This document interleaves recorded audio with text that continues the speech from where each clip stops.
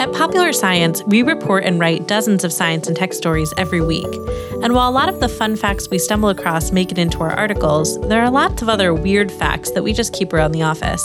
So we figured, why not share those with you? Welcome to The Weirdest Thing I Learned This Week from the editors of Popular Science. I'm Rachel Feltman. I'm Claire Maldarelli. And I'm Sarah Trodosh. On The Weirdest Thing I Learned This Week, we start out by each offering up a little tease of something we've picked up either while reporting, reading other people's great reporting, editing, wasting time on Twitter, talking about weird stuff, etc. And we decide which one we just absolutely have to hear more about first. And then once we've all had time to spin our little science yarns, we reconvene and decide what the weirdest thing we learned this week actually was. And as always, if you agree or disagree with our verdicts, you should let us know on Twitter at weirdest_thing or hashtag weirdestthingpod. Sarah, why don't you go first with your teaser? My fact this week is about the world's most remote inhabited island. That's all I'm going to give you. Just lonely people. Yeah, truly the loneliest people. Claire, what about you? All right, mine is about rhabdomyolysis, which is a potentially life-threatening condition that often results from overexercise. However, there is a particular food item that can also cause it, and it was first mentioned in the Bible. Oh my God. Biblical food, Rhabdo. Wow, that started out as such a technical definition and then really veered off. Which is in how a good direction. all great weirdest things begin. Yes. My fact is about dead people. Cool. Duh. Specifically, dead people doing yoga, and also something known as the Resurrection Riot of 1788. Now, is this riots of resurrected people or against the resurrection? Neither. Whoa. Okay. Interesting. I kind of want to hear about the Bible food first. Yes, I Bible's think older. Bible Rhabdo food Bible's is older, so it wins. It's like when you play Monopoly. Yeah, exactly. Wow. All right, Claire. Awesome. Okay, first, before I get into the Bible, what is rhabdo? It's basically where your skeletal muscle fibers break down. They get destroyed, and then they spill all their proteins and their toxins into your bloodstream.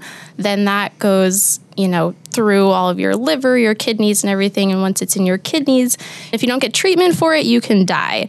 And a characteristic trait of this is if you have brown-colored urine, and that's because the kidneys are essentially unable to break down the myoglobin, which is a protein that's spilled out in the bloodstream when the muscle fibers break down.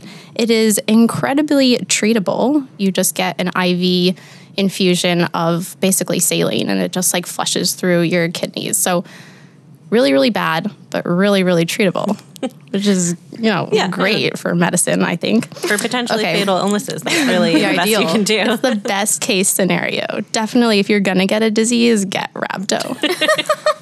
I wrote about rhabdo this week. It was just basically a simple explainer because we were talking in our morning meeting, and our online director, Amy, was like, this is a freaky condition. We need to know everything about it. So I did. I learned so much stuff about it, and I realized that I was like, when was the first instance of rhabdo? So I started Googling, and I found these few case reports that really intrigued me.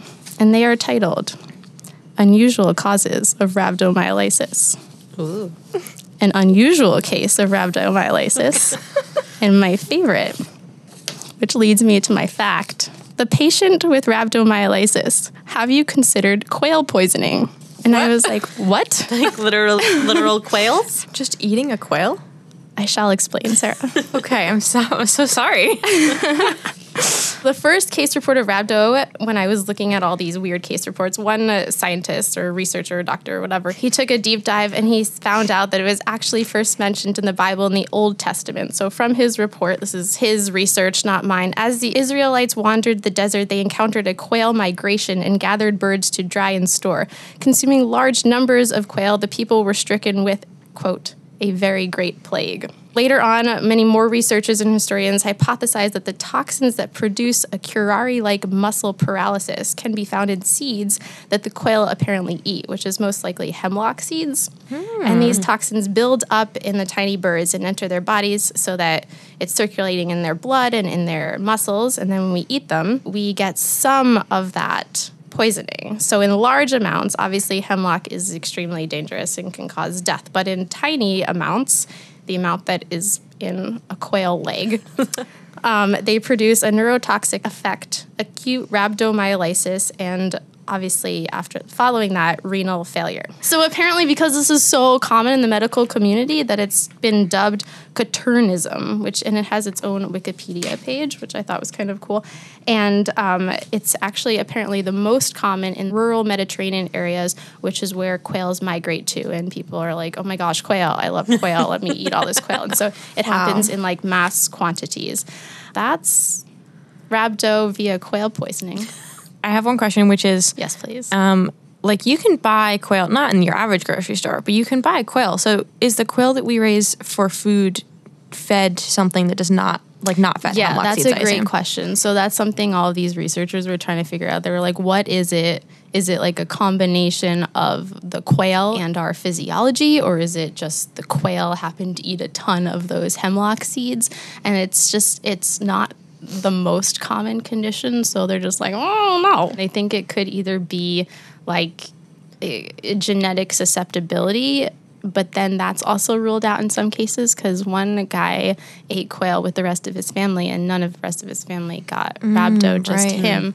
So it could be a combination of maybe they exercised that day and they also have a genetic susceptibility. So there's all these different factors that can contribute, and there's just not enough people that have gotten rhabdo via quail to really pinpoint what's going on. We need more data. Wow. So how hard do you have to exercise to get rhabdo? Yeah, that's a great question, and I think it's kind of scary in that, yes, you have to exercise an extreme amount. You have to really work your muscles, but it's not so uncommon that like any normal person, anybody could get rhabdo. And I think that's the scary part.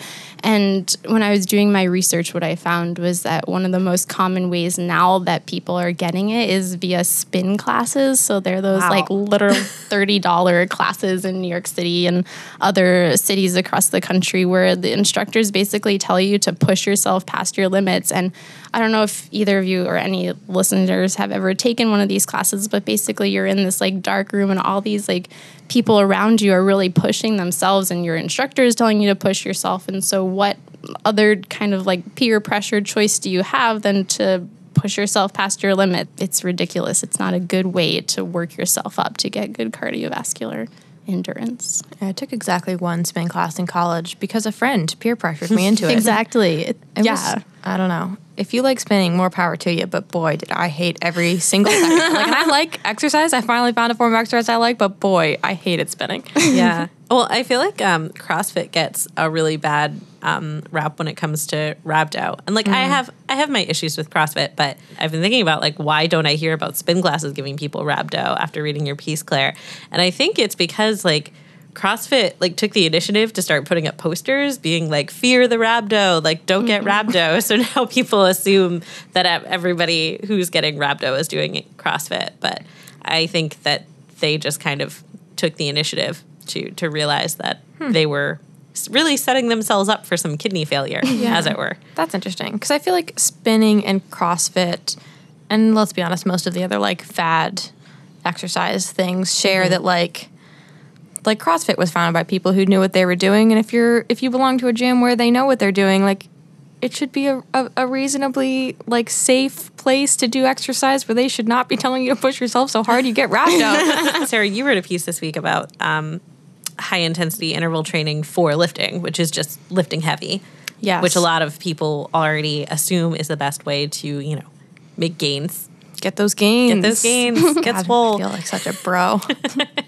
But the thing that I thought was a really important takeaway there is that, as is the case with high-intensity interval training for cardio, like, yes, it seems like you can get a lot of the same benefits as working out longer if you go more intense for a shorter period.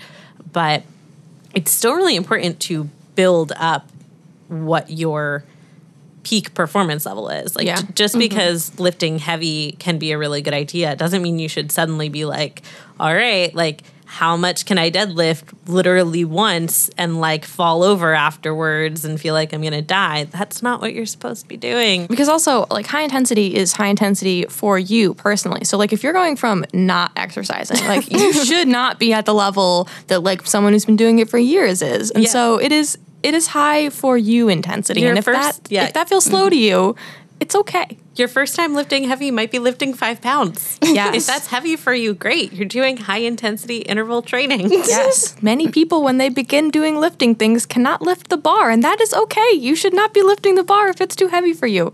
Anyway. Don't let your ego give you rhabdo. Exactly. That's such a good slogan for like anti-rhabdo. Oh, God.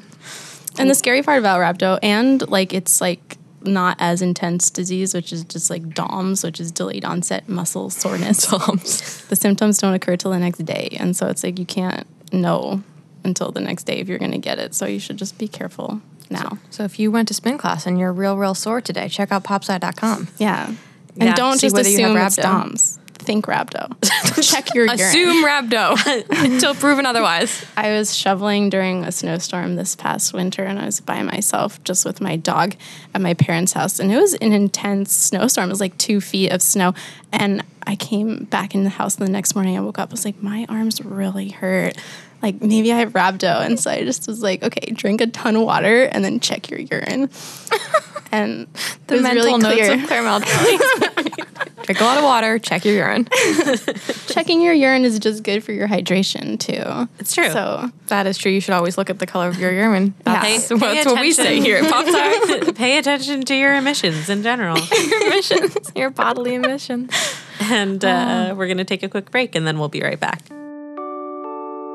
Okay, pals, you love the Weirdest Thing I Learned This Week podcast. And now you can love it as a Facebook group. Share your strangest facts and read all about the offbeat and outlandish findings of other science lovers. We'll also be publishing some of the bonus info and ramblings that didn't make it into the final cut of the podcast. Just search for The Weirdest Thing on Facebook. And we're back to the weirdest thing I learned this week. So my fact starts with a feature from the print magazine that is going to be up on popsci.com sometime today. And it's by Erin Blakemore, one of my favorite weirdos. She writes a lot for PopSci. And she emailed me a few months ago and said, I have always wanted to write a story about these yoga instructors who hang out with corpses. The best lead to an email. Right. And I said, Erin, we're going to make it happen, babe. I don't care how, but we're going to make it happen. And luckily, we had our Growth to Decay issue, which is on newsstands now. It's true that in Colorado, there is this place called the Learning Center of Human Anatomy, founded in 2014, where really anyone, but mostly yoga instructors, massage therapists, physical therapists, people who work with living human bodies but do not have medical degrees, show up and take these classes where they witness and sort of participate in dissections of cadavers. I just think it's so interesting because we talk about bodies being donated to science, but most people, I think, just assume that means they're going to go to a medical school. And that is, in fact, often the case, but not always. The thing that I was curious about was, like, where do these bodies come from? Because some community members donate directly to places like the Learning Center of Human Anatomy. You can participate in classes and bequeath your body to them, essentially, so that they'll then, take you and embalm you and spend a year or so using you in classes, and then you can choose how your remains will be disposed of after that. Most of the bodies come from where all bodies for dissection come from, which is this really convoluted situation in the U.S. We have basically brokerage companies that take bodies and then sell them to places that want them. Now you can... Wait, I thought you donated your body. Well, the people, the bodies and their families don't get the money. Who gets the money? What? That's the question, Claire. That's always the question. There are middlemen making money off of bodies? There have been several investigations on this in the past few years because it's just really not a regulated industry in the U.S. in any real sense. There are laws that you can't buy and sell human bodies at all, but you can charge for the service of procuring, preparing, shipping them. Body donation is popular for many people because it means they don't have to pay for a funeral and a funeral home, et cetera. And a lot of times, universities can't give you a total free ride on that. They need someone to be responsible for transporting you, taking care of your post-cadaver remain life, et cetera. And so these companies have stepped in that can actually pay for the entire process and don't care about what state you're in when you die. And so they've taken on a lot of the donations. And the thing is that then they make like a lot of money, which, depending on who you ask, is maybe not the coolest thing. There was an investigation by Reuters a couple years ago, and they found that Science Care had received 5,000 bodies from donors the year previously. And from 2011 to 2015, they received at least 17,000 bodies and sold or leased more than 51,500 body parts. Whoa, that is a lot of body parts. Yeah. And, most of those bodies are ending up at universities. Like universities, because they are not getting so many direct donations, they have to use brokerage services. So it's not like most of those bodies are going off to nefarious places, but there is not a lot of oversight about where they end up. So there have been a couple situations. There was one by Reuters and a few by, I think Newsweek did another similar investigation where they just like bought a body part and were able to get it shipped to them because no one was really checking to see what they were going to use it for. And there aren't really laws about who can buy these things. It's really only in the best interest for a company to avoid random nefarious body buyers because that would turn off potential donors. Like, there's no rule that says Science Care has to be super sure that no one's just buying your foot to like display it somewhere. That's crazy. Yeah, and they made $27 million annually, and that's just one company. Wow. Yeah. And so is there any way for, if I want to donate my body to science, is there any way to make sure that it goes to a medical school? Yes. Yay. You just have to go right to the medical school, preferably Okay. one in the state that you live in and plan on dying in. Gotcha. And that's much more straightforward. And it doesn't even have to be a medical school. There are schools that do a bunch of like crash dummy research and need cadavers, and you can go directly to them as well. Or, if you want to, if you're cool with being used to just kind of teach gross anatomy and don't care if it's literally for a medical school, you can get involved with a group like this one in Colorado. It is always so important to note this, that when we talk about body brokers and body donation, it is only bodies being donated for research. This is not organ donation. So when you opt in as an organ donor, you don't have to be like, oh, I heard that they're just going to sell my organs and who knows who's going to get them. That's not true. Organ donation is very important and highly regulated. So Very, very highly regulated. so you do not need to worry about that. Be an organ donor. It's fun, and you don't have to do anything. So, At all. Literally. literally nothing. Check a box on a form once. Serious question. If someone is using a body for yoga practices, are bodies like rigid when they're dead? And how does that work for yoga? Because I can't even touch my toes and I'm alive. That's a great question, and I think the answer is that they are embalmed, but like lightly so.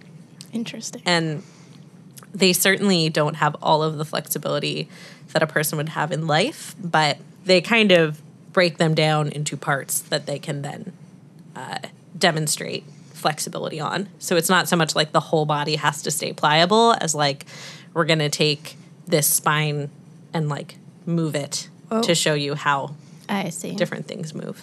I still feel like if my body was donated for that purpose, they'd be like, this one just doesn't work. See, but they would love that. They would be like, they'd be able to wow. teach your deceased body parts how to be more flexible. That's what they're learning how to do. And then they would all come out of it being like, I think of Claire every time I have a student who can't touch their toes. She taught me so much. It's a lot harder than it looks, okay? I don't know who else out there can't touch their toes, but you're not alone. In looking at this, I got really curious about how body donation started and like how we've felt about it throughout history. Human dissection started, or at least the first recorded one, happened in 300 BC. So it was certainly a really important way for us to learn about the human body before we had any imaging techniques,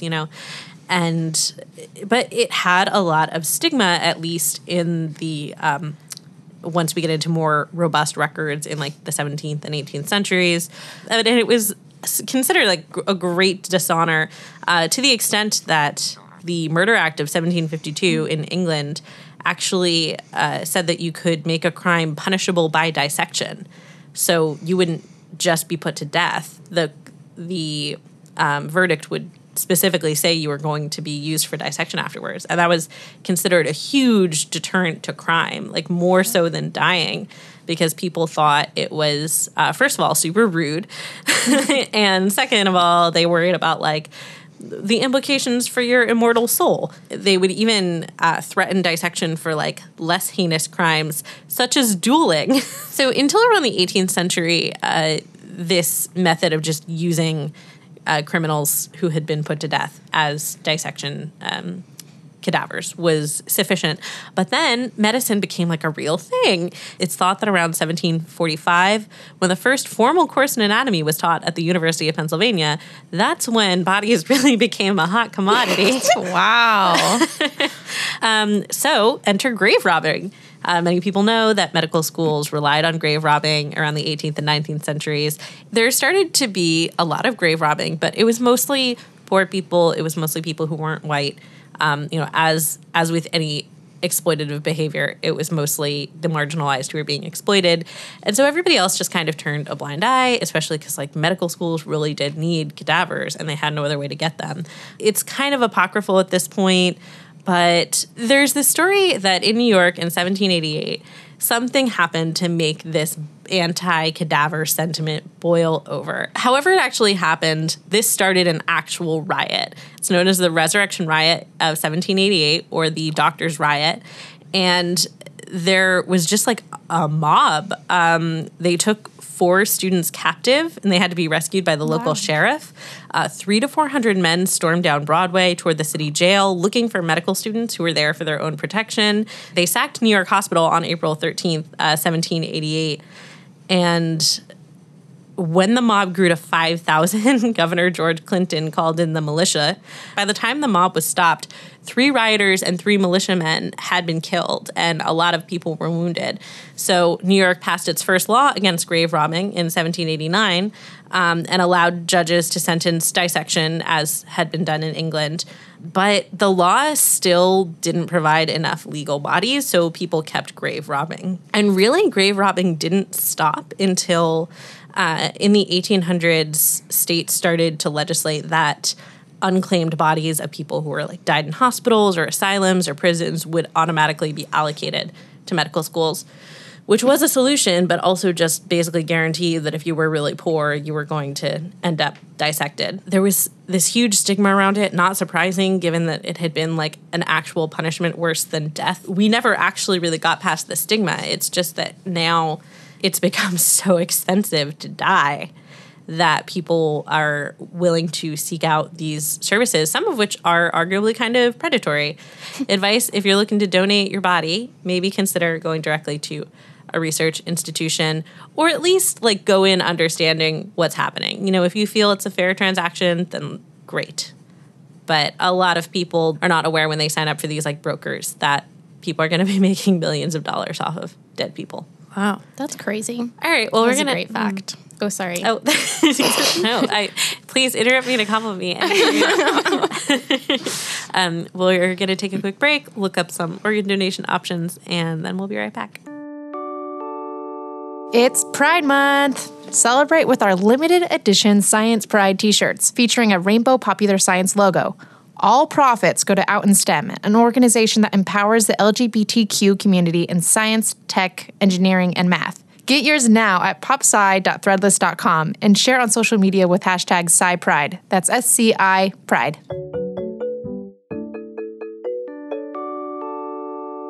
So, couple of fun facts. First fun fact, I'm wearing my SciPride shirt for the third week in a row. Did I wear it every day? None of your business. It's really cute and comfortable. You should also check out our other Threadless items, including a new Weirdest Thing t-shirt. It says Weirdo on it with our little eyeball logo as the O. It's dope. You should get one. Get one for your baby. There's a onesie. Your baby's a weirdo. And now, time for Sarah's fact. I have to first give credit for all of the facts that you're about to hear to Michael Kojal, because he is an editor at IEEE. And former PopSci intern. And he sent me a message on Slack over the weekend and said that his new hobby was looking at very remote islands on Google Maps. And he sent me the location of this island, Tristan da Cunha, and I'm sorry that is definitely not how you say it. It's a British overseas territory, and it is the most remote inhabited island in the world. So it is 1,750 miles from Cape Town, which is the closest land. It's like, I think, a similar distance from St. Helena, the famous island where Napoleon was held. Mm-hmm. So that puts it in the South Atlantic. And boy, is it just so remote.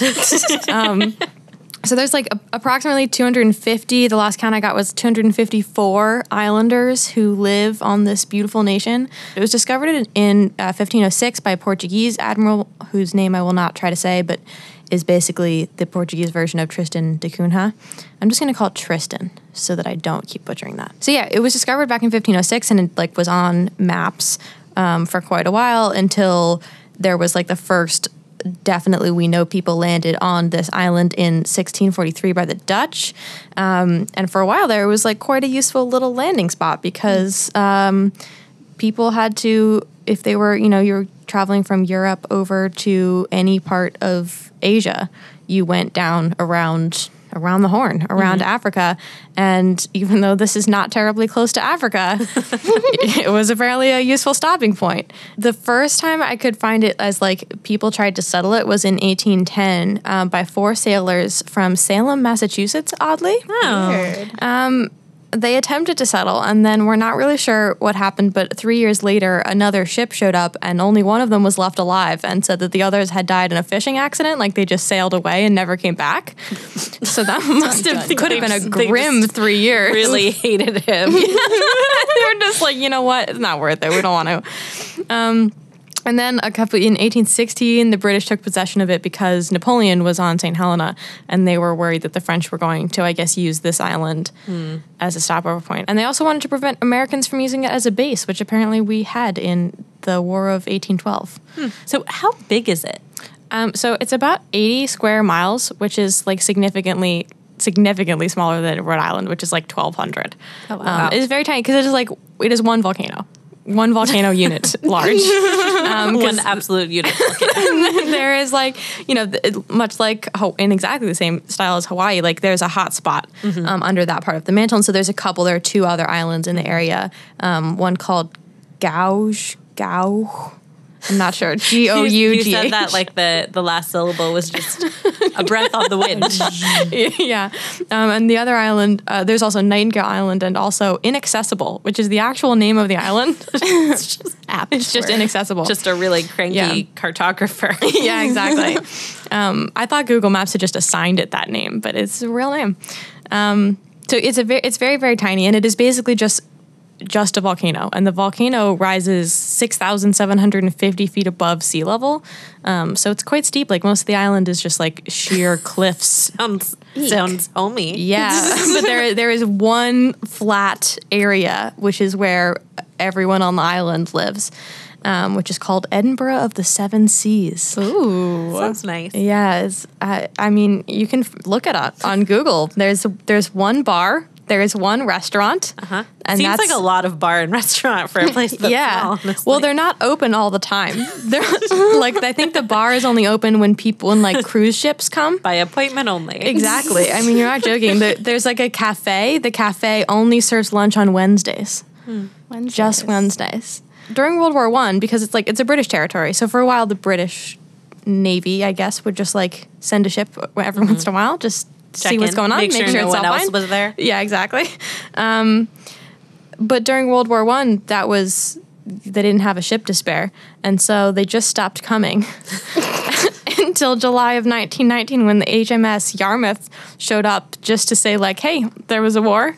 Let me tell you what happened. And also, by the way, here's your mail from like the last 5 years. Yeah, because they have a British postal code. You can send mail to Tristan today. I'm sending a postcard from Popside. During World War II, it was the site of a top secret mission to monitor U-boats in that area of the ocean because why wouldn't you? You've got that's the whole reason the British still have those overseas territories. Today, it is basically like 260 people who like farm still. Like that is, they have sheep and pigs and potatoes. There's a potato patch that you can see on Google Maps. And also a canning factory, oddly, because they have the Tristan rock lobster, which apparently they send all over the world. The wildest story about this island is that in August of 1961, the volcano started exploding. There was like an earthquake and a landslide, and October 8th, there was like a fissure that started opening, and so they decided to evacuate to one of the nearby islands that wasn't inhabited. And then just like by a stroke of luck, there happened to be enough boats that were like visiting at that time that everyone could evacuate. They all got evacuated back to England, and the British government assumed that this was like a permanent deal because why would you move off of this island to England and then move back? But 2 years later, the Royal Society did an expedition to go like see what was up with the volcano and determined that it was no longer active, and so it would be fine to move back. And all of the citizens took a vote, and they voted 148-5 to go back. So they did, and they brought 5 more people with them because some of the islanders had gotten married to other British citizens and convinced them to come back to this very, very tiny island. That's It took them almost a month to get back because it's quite a long way. Oh, wait, 4 people. I'm sorry. 4 new husbands who were convinced to come back. All husbands? All husbands. All husbands. There were 4 unmarried young Tristan ladies who procured themselves husbands. I'm just amazed that these 4 people were like, you want me to go where? Yeah, I assume that they were women because like historically the idea was that like a lady would find herself a husband even if it meant going off to like the Wyoming territories. Exactly. So I'm really happy that Yeah. these dudes were just like, These 4 guys. whatever you say, babe. Let's go. Just We're gonna say off. that. Yeah. So it's just like, I think this is just amazing because, so the land on Tristan today is totally communally owned. So as an outsider, you cannot buy land there, and also like they can't sell it. Like you'd have to sell the whole island because all of the people own it. They all tend the potato patch. They all take care of the livestock. They control the stock numbers both to prevent overgrazing, which was apparently a problem at one point, but also to keep better off families from accumulating too much wealth. Because I guess with 260 people, it would be quite obvious. So it's almost Wow. like a mini socialist society. Yeah. There's also only 9 last names on the whole island, 2 of which were like new. So most of them, so Collins, Glass, Green, Hagen, Lavarello, Repetto, Rogers, Squibb, and Swain. It's a very genetically homogeneous population, Sure. as you can guess. So they've been studied for that reason because it's very isolated. So especially because 42% of the population has asthma, like serious asthma, even though they live in effectively no air pollution. They basically figured out like 3 of the original settlers out of probably like 15 total people had asthma. And so now it has just like propagated through the population, and now they all have asthma, even though there's only 1 doctor on the whole island to take care of them. That's so interesting. So cruise ships do go to the island sometimes, Yes. which is one of the few ways you can get to the island. It's like they're very weird cruises because there's not a lot down there. So it's a lot of ocean time. Because the cruise ships can't get close enough to the island to actually dock, so they have to send little boats. So sometimes if your cruise is going to be there for like 2 days and it's really bad weather because it's pretty far south in the Atlantic, you just don't get to go. But sometimes the Tristan Islanders will go on to the cruise ship to like tell you about their island. They are so excited about their island. If you look up, just Google it, they have a website that they run, which is astounding because like there's no internet basically on the island. There's like, I think maybe literally one computer and that's it. And it's slow. And there's no cell service. I'm so jealous. I know. of people. What a lovely life. It's just incredible. But like they have a postcode so they can order things online if they want on this one computer, I guess. Does Amazon deliver to the island? Oh, that's such a good question. And I'm not sure, but God, I hope so. If anyone does, it's Amazon. Definitely Right. not Prime, for sure. No, that would be quite challenging. But you can also like just like pay to get there yourself because there's a fishing boat that goes once a month. It takes 6 days at sea. Love to spend 6 days on a fishing boat. And it doesn't sound like a big fishing boat because only 12 passengers can fit on the boat. Oh my goodness. And like if there's any kind of medical emergency, you get booted from the boat. So Like literally Booted- into the water? no, as in like if someone like has to get to the island or someone has to come back Sorry, and you were I thought you were saying that they chuck you overboard. warned you at the beginning. And whoop. No, that would be incredible. that problem's taken care of. But yeah, so you can hop on the fishing boat if you want from Cape Town, 6 days at sea.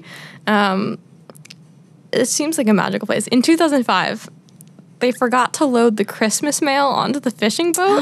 And so No. everyone got their presents late. A month late. Yeah, a month late because So they under got there and were like, we don't have it. Why hasn't anyone written Santa. a musical about this? It sounds so magical. Also, there's one store, like one place where you get any grocery items, although I guess you don't have a lot of grocery items. Like there's one store and everything closes for 3 weeks around Christmas for vacation because why not? Like Yeah. you can just all agree we're all just going to take 3 weeks.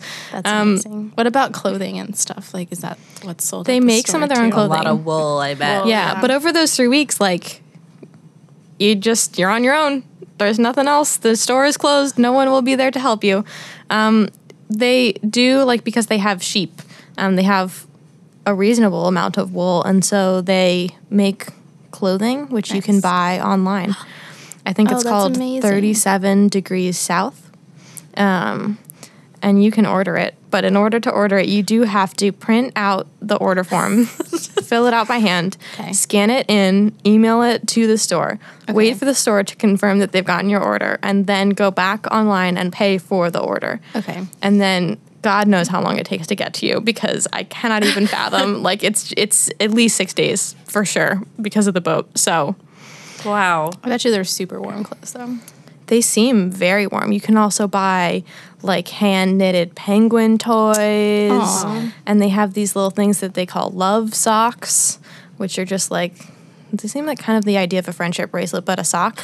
You each take one sock. I'm not really clear.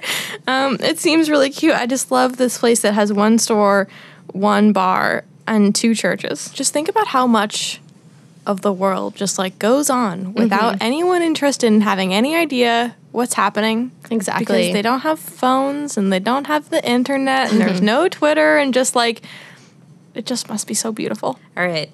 I think it's time to figure out what the weirdest thing we learned this week was. I think the fact that there's Rhabdo in the Bible. That's pretty cool. I'm just thinking about swole Moses. Just the commandments on the mount. Yeah. I mean, it must have been really heavy. Yeah. Maybe ate some quail before. The original weight training. Oh my Combo of gosh. the two. Yeah, I agree. That was definitely the weirdest thing. Yes, I still think Rachel's entire story was amazing, and now I'm just gonna be super careful about my body when I die. Yeah. It's important to be Be prepared. that's the moral here. Be careful with your body in life and in death. Yes. Yes. And move to Tristan. Yes, that too. The Weirdest Thing I Learned This Week is a popular science podcast. Subscribe on Apple Podcasts, Google Play Music, SoundCloud, or wherever you're listening right now. And if you like the show, please tell your friends, and please rate and review us on iTunes. You can buy our merch, including limited edition Sci Pride t-shirts and the Weirdest Thing I Learned This Week tote bags at popsci.threadless.com. Our theme music was produced by Billy Cadden. Our editor is Jason Letterman. If you have questions, suggestions, or weird stories to share, tweet us at weirdest_thing. Thanks for listening, weirdos.